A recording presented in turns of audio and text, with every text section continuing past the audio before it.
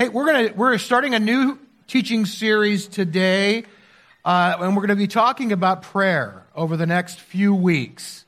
And what precipitated talking about prayer was, in fact, the morning prayer meeting that Tuck mentioned to you guys a few minutes ago. We decided, several people were talking, saying, hey, we really haven't had a prayer meeting corporately in a while. We need to do that, and as a church, we should have a prayer meeting, right? So 6:30 Tuesday mornings in the youth room. This will be a time of intercessory prayer, meaning we will pray for God's kingdom to come. So we'll be praying for our church, for our community, maybe for our nation, for the world, different capacities each week. 6:30 to 7:30, 1 hour. Everyone is welcome to come. It's very fluid, which means if you can't be here every week, that's fine. Come when you can. If you come at 6:30 and have to leave at 7 for work, that's okay too. If you miss the alarm and come at 7 to 7:30, that's fine. Just come and pray with us, and we would love to have anybody and everybody who can join us at that hour of the day. God is up early, I have found out. God is a morning person. Some of us are not. I used to be a morning person. Most of my life, I was a morning person. I'm getting to be less of a morning person, but I'm going to be here for that. So join us for that. So it's the 24th? Is that right? Am I wrong? Oh, I said 28th. My bad. Okay. All right. 24th. Thank you. On that note, I wanted to mention, though, that we have several opportunities for personal prayer in the life of our church. And I just thought I'd review those for you really quickly. We do value prayer here, and we believe in the power of prayer. We believe that when we call out to God, He hears, He answers. And so we try to make as much opportunity for people to receive prayer as possible. And the sort of first line of defense, so to speak, is right here on Sunday morning. On virtually every Sunday. I'm not going to say every Sunday, because every once in a while we run a little late. We don't take time for prayer at the end, but we try to pray the end of every service, and everyone is always welcome for that. Sort of the second line, and I think probably the best place to get prayer, is home group. Home group is a smaller group of people that are committed and kind of know each other. You get to know each other a little better there. And so in your groups, if you're not in a group, I'd encourage you to look for one. If there's not one that on our schedule that seems to fit your needs and your schedule, I would talk to Kevin and see if maybe there's not some way down the road you could start one. But I will say this. We just started a new home group about 2 months ago, and the prayer time at our group just almost every week has just been wonderful. Really, really great opportunity. People are getting touched and filled with the Spirit and just blessed. So home group is a great place for prayer. Third thing is something called soaking prayer, and that's kind of exactly what it says there. It's a time of extended prayer. This is a opportunity, if you have a kind of a long-standing issue in your life, something chronic or ongoing that other opportunities for prayer have not been able to really help you with. This is a 4-week commitment. There's a team of people, usually 3 to a team, that will pray for you for 1 hour for 4 weeks consecutively. But that team is also committed to praying for you throughout the week when you're not together. And I'll tell you, it is incredibly, incredibly beneficial. We had a testimony just a few weeks ago. Susan Chestnut shared a little bit about her experience in soaking prayer. And I would say that probably anybody and everybody that's ever been through a soaking prayer time would say the same thing, that this was really helpful. So if you would be interested in that kind of a opportunity, Wally's not here. He's sick today, man. It's been the week of the heinous flu, hasn't it? Yeah.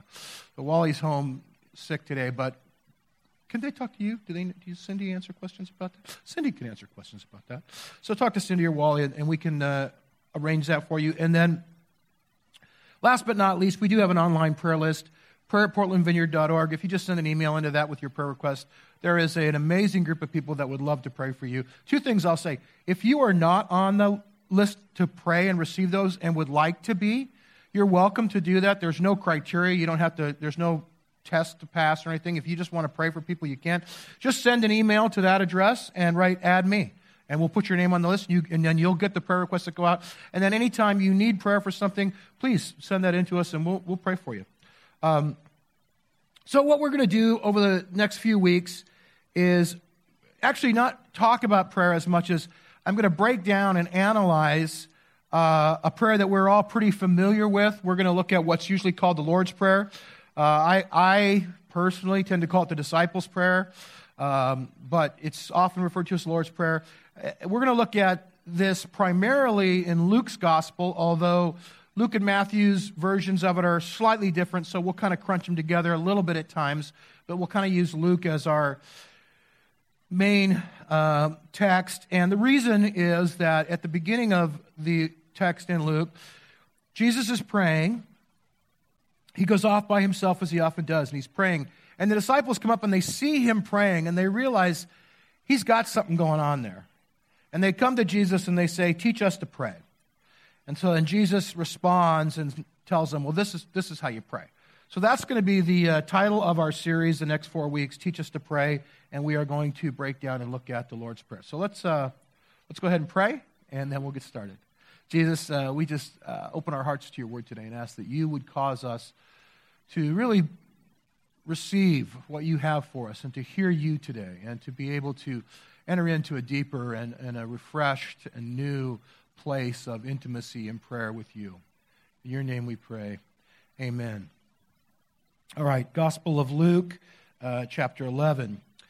One day Jesus was praying in a certain place, and when he finished, one of his disciples said to him, "Lord, teach us to pray, just as John taught his disciples." And he said to them, "When you pray, say, 'Father, hallowed be your name. Your kingdom come. Give us each day our daily bread. Forgive us our sins, for we also forgive everyone who sins against us. And lead us not into temptation.'" Luke says just Father there. Matthew adds Father in heaven. The introduction, my guess is this, that most of us probably don't pay a lot of attention to that. We kind of skip over it. It's just sort of the intro, right? It's just the salutation. It's not the meat of the prayer. But that said, we all pray that way, right? Every one of us, whenever you pray, you always start with something, right? Some people say, "Dear Heavenly Father," "Dear Jesus," "God." Some people like to be a little more personal and intimate, and they say Abba or Daddy or Papa or something like that. But however, whatever your approach is, we usually have some sort of an address that we do just to acknowledge who we're praying to. And I would say to you, whichever one of those you use is valid. They're all legit. But I want to say this, that the basis for our prayer, the total basis for prayer, is that father-child relationship. That's what prayer is based on. The fact that we are addressing somebody whom we have a close, personal, intimate relationship with. That's the basis for prayer. That's the total basis for prayer. It's relationship with God. It's not based on other things. Sometimes I think we base prayer on how we feel today. Sometimes you feel like praying, don't you? Anybody ever just, man, you're in one of those days where God's moving, it's real, it's alive, things are happening. Get in the car, turn off the radio, and man, you're just praying, and it's awesome. I love that. Those are good days. Some days, not so much. You ever have a day where you don't feel like praying? Let's do true confessions right now. How many of you have ever had one of those days and you think, you actually have the thought, "I should pray right now," but you don't? "I'm not going to pray. I'm too mad to pray." Yeah, oh man, this is the right crowd. I'm glad I'm talking to you guys today. Yeah, I've done that. Here's the good news. The good news is that it's not based on how we feel. It doesn't matter if things are going well or bad. Our relationship is the same. That's unchanged, and we can pray to God regardless. It's also not based on what God can do for us. Look, God is gracious. God is generous. God is a loving Father who wants to give good gifts to his kids. He wants to bless us richly and abundantly beyond expectation. But really, at the end of the day, that's not what matters. What matters is he's our Father. And that's what we base our prayer on. It's 100% relationship. And then right after that, he says, "Hallowed be your name." Now that's not a word we use very often, is it? The only context I can ever remember hearing the word hallowed used in outside of this prayer is either in a book or a movie or something when they're talking about like a university, like a Ivy League school or something, and they talk about, the hallowed halls of this school. And when you hear that or you read that, you go, okay, so that gives me a sense that this is something special or kind of revered, or maybe it's just really, really old. I don't know. I'm not sure what that means, but that's the only context I've ever heard that word used in outside of the Lord's Prayer. So it's a little obscure, maybe. We don't know, what does it mean? Hallowed be your name. Let's dig in. The dictionary, Merriam-Webster, you guys can't see very good, but the first one says holy or consecrated. And then it says the church stands on hallowed ground, which is, that's a bad definition. Should be God's hallowed, the ground isn't, but whatever, Merriam-Webster. Second is sacred or revered. The university's hallowed halls, and that's the context I said I'd heard it in before. But the idea here is that something holy, consecrated, sacred, revered, something that is unique and special. The Greek word that's translated hallowed in our Bible is hagiazo. It's a hard word to say a little bit. But that means to make holy or to sanctify, to really set apart as holy. It's something distinct and unique. And so when we say, hallowed be your name, we're really saying, God, your name is holy. Your name is distinct. It's separate. It's set apart. It's different than other names. Your name, in fact, is the name above all names. That your name is not like anybody else's name. Your name is different than that. In our culture, a name is a name, right? Your name is just your name, pretty much. I mean, Bob, Joe, Hazel, whatever. It's your name. It's the name your parents gave you. Most often, sometimes people they make up their own name because they don't like the one their parents gave them. But usually it's the name your parents give you, and they gave it to you because of some reason. Maybe it was trendy. There's always trendy names, they kind of go in cycles. Josiah or whatever, and then that fades off, and then something else comes back. It's a trendy name. Might be a family name. Maybe it's a passed down family name. My beautiful granddaughter there, who's fussy at the moment, is named Ember Glenn after her grandpa and her great-grandpa. It's a family name. You can say if you want. Okay. So sometimes it's a passed-down family name.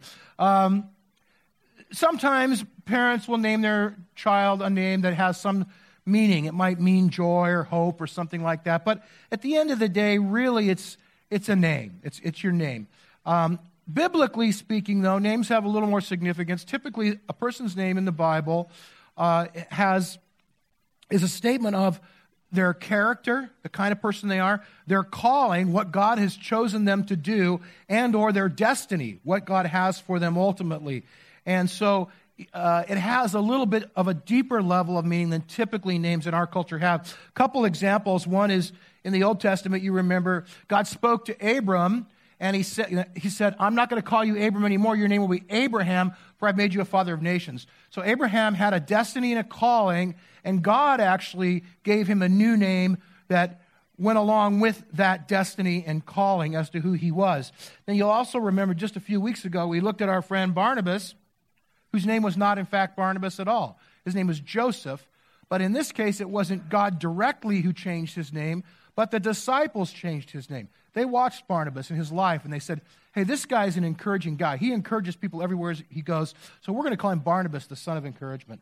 And they gave him a new name that, again, went along with who he was. So we say the name of God is hallowed. The name of God is holy and distinct and set apart because that's who God is. God is holy and distinct and set apart. And his name has purpose and meaning. And we see this all through Scripture. A few examples from the Psalms. Lord, our Lord, how majestic is your name. Not just how majestic are you, but how majestic is your name in all the earth. For the sake of your name, Lord, forgive my sin. That's a powerful statement. And we'll come back to this in a few minutes, but for the sake of your name, forgive my sin, though it is great. I've sinned a lot, but I'm asking you to forgive me so that your name will be held up. Ascribe to the Lord the glory due his name. May his name endure forever. If you look through the Psalms and the prophets, I just did a few examples, but there are literally dozens and dozens and dozens of passages where God's name is given value and purpose and meaning beyond just a name. So God's name is his character. That's who he is. It's what he is. And here's the thing. His name can be exalted and glorified like it was, hopefully, like during our worship time just a little bit ago. We lift the name of God up. Or, conversely, God's name can be desecrated or torn down. I want to dig into that a little bit. When you study Scripture, you learn to ask questions of the text, right? You want to, why is this here? What does this mean? So my question this morning is, why would Jesus instruct his disciples to say, hallowed be your name? Pray this way. Does that mean that maybe his name might not be hallowed, that it could not be? Does it mean that my prayer or who I am or what I say has some bearing on that? Those are really, really important questions. And we're going to try to answer that. I'm going to look at the cultural context here for just a second. The Bible was written in a context. It wasn't written in a vacuum. And to understand the context is vital to understanding the meaning. The idea of keeping God's name holy was foundational to ancient Israel. It was very, very important to them to keep God's name holy. You may recall a little thing called the Ten Commandments. And the third commandment of those 10 is, you shall not misuse the name of the Lord your God, for the Lord will not hold anyone guiltless who misuses his name. I like the NIV here, misuse the name of God. I think some of us, maybe if you're older, memorize this in the King James, where it says, don't take the Lord's name in vain, which again is a little bit obscure. What does that mean, take the Lord's name in vain? But I think when you say, you shall not misuse the name of the Lord, that's a little clearer to me. That's a little more defined. That helps me. Has anybody ever heard anybody misuse the name of the Lord? I won't ask if you've ever done that. Yeah, we have. We have. And I'm going to give you a few examples of this. The name of the Lord can be misused, I think, sometimes by pastors and teachers or by prophetic people. They can misuse the name of the Lord. When we teach on the gifts of the Spirit here, and we teach on especially the gift of prophecy, we instruct people, when you have a word from the Lord, if you believe God's saying something to you, the way that you present that is that, I believe God's saying this today. Or, I feel like this is what God's saying for us.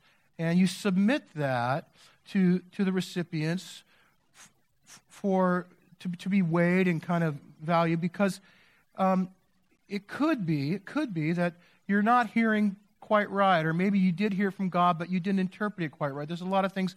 There's a human element to it. We don't say, thus saith the Lord, because that's a little different, isn't it? If I say, hey, here's what I think God's saying today, you can say, okay, well, I'll weigh that out, and I'll think about it. If I say, thus saith the Lord, that's different. I don't need to weigh that because God said it, I believe it, that settles it, right? I'll tell you, that's not always a good motto, because it could be wrong. Years and years ago, in the very, very early days of the Vineyard, there was a vineyard pastor named Brent Rue. He was at the Vineyard in Lancaster, California. And today, that church is actually pastored by Brent's son, which is a pretty amazing turn of events that have taken place over the last 40 years. But Brent was a very, very beloved guy. He was one of these guys that was he just sort of oozed grace. He was sometimes you want to just go stand by him. I just want to stand by him for a little while because it'll feel good. Just so friendly and gracious and kind and loving, just one of those kind of people. Pastored that church for many years, and Brent got cancer. He got very sick, and he was going through treatment for cancer, and it was not helping. He wasn't getting better. And during that time, a very well-known prophetic person in sort of prophetic circles in America came and prayed over Brent and said, this will not be unto death. You will not die. You will surely live. Thus saith the Lord. And how do you think Brent and his wife and his kids and his family and his church and his friends all felt when they heard that? Pretty good. It's going to make it. How do you think they felt a few weeks later when Brent died? Not so good. Disillusioned. Confused. I might say angry. I believe that was a misuse of the name of God. Pastors and teachers can do that as well, not just prophetic people. One of the ways that I think, when you give somebody a microphone, they have a voice, right? They have a position, they have a place, and people listen. And one of the ways I think you can misuse the name of God is by wrapping up your political agenda in the name of the Lord. If I have an opinion, I have a political agenda, I believe this is the way things should be done, and I tell you, hey, this is what I think. This is how it goes. You could say, well, I don't agree. I disagree. I think this. So you think one thing, I think another thing. So what? Big deal. That's how the system works. But if I say this is God's agenda, God's behind this, vote this way because that's what God wants, it's a little bit harder to argue with that. You can disagree with me all day long and nobody really cares. But, you maybe don't want to disagree with God. That's a little different situation. Do you know that in the American Civil War, most costly, bloody, deadly war ever in the history of this country, that both sides believed they were on the side of God? Did you know that? It's a long article I read. I'm just going to read a little bit of it to you. It's abundantly clear, as recent scholarship has demonstrated, that religion stood at the center of the Civil War for both sides. Both North and South looked to God for meaning, and each side believed with equal fervor and certitude that God was on its side. Many ministers, generals, leaders, and editors went so far as to proclaim that God had ordained the war and would determine its length, its damages, and its outcomes. The victor would show, in other words, whose side God really supported. The Confederate Constitution, adopted on February 8, 1861, and ratified on March 11, 1861, officially declared its Christian identity, invoking the favor and guidance of Almighty God. Southern leaders chose as their national motto, Deo Vindice, God will avenge. Confederate President Jefferson Davis proclaimed that the time had come to recognize our dependence upon God and supplicate his merciful protection. It's interesting, if you read any of Abraham Lincoln's speeches, the verbiage is virtually identical. He's saying the exact same thing for this side as Davis is saying for this side. The national acknowledgement of religious dependence as the South frequently pointed out during the war in both the religious and the secular North that God ignored in its constitution. They ignored God and put secular concerns above the sacred duties of Christian service and the divine commission. I would say that's a misuse of the Word of God. And I'm going to be honest a little bit right now and just say that the evangelical church in America does it all the time. And I would caution you to not place God's name on your agenda. You can have an agenda. That's fine with me. You can have an agenda all day long. But don't place God's name on it. There's another way that the name of the Lord can be misused, and it's probably the one that most of us thought of when we first brought this up, and that's just vulgarity, right? Anybody else cringe when you hear somebody use the name of God as a cuss word? I just cringe, man. Oh, gosh. Look, drop an F-bomb, whatever. I've heard it before. It's not going to ruin my day. But don't say Jesus Christ as a cuss word, all right? That makes me want to poke your eyes out. And that wouldn't be good.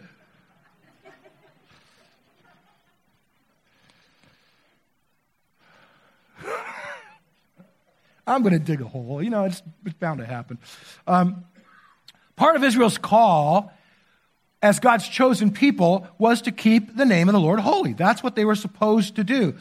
They were chosen to reach the rest of the world with who God was and what God was like. And the way that they do that is by living out that name, by living out in integrity the name of God. To make God's reputation holy, to be a nation of priests means to serve others in the name of God. And when they didn't respond accordingly and they didn't do that, then the name of God looked bad. Does that make sense? When they didn't respond appropriately, the name of God looked bad. I'm going to give you an example of this one too, really quickly. David was the man after God's own heart, right? Man after God's own heart. He was the man after God's own heart until he saw his neighbor, his hot neighbor, sunbathing on the roof naked.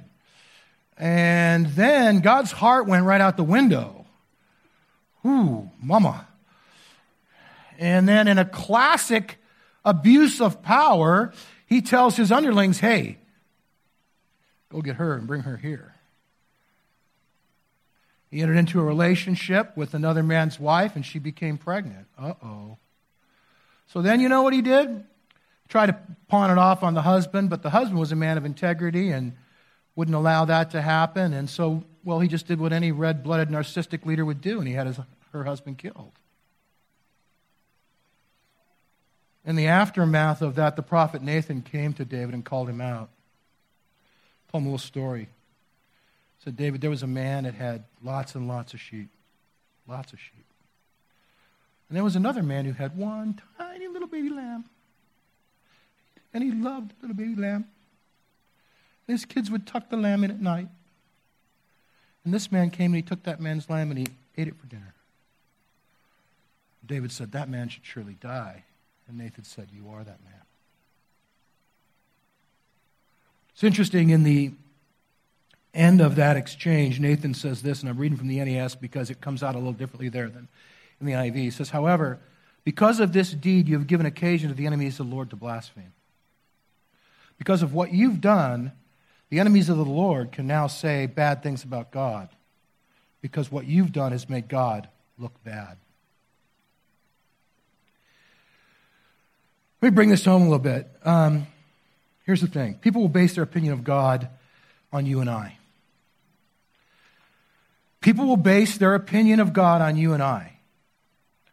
And you can say, that's not fair. I would say, it is fair. It's fair all day long. It's fair for a lot of reasons. The first and foremost is that that's the way God said it works. But second, and probably more important to some people, is it's fair because that's what we do.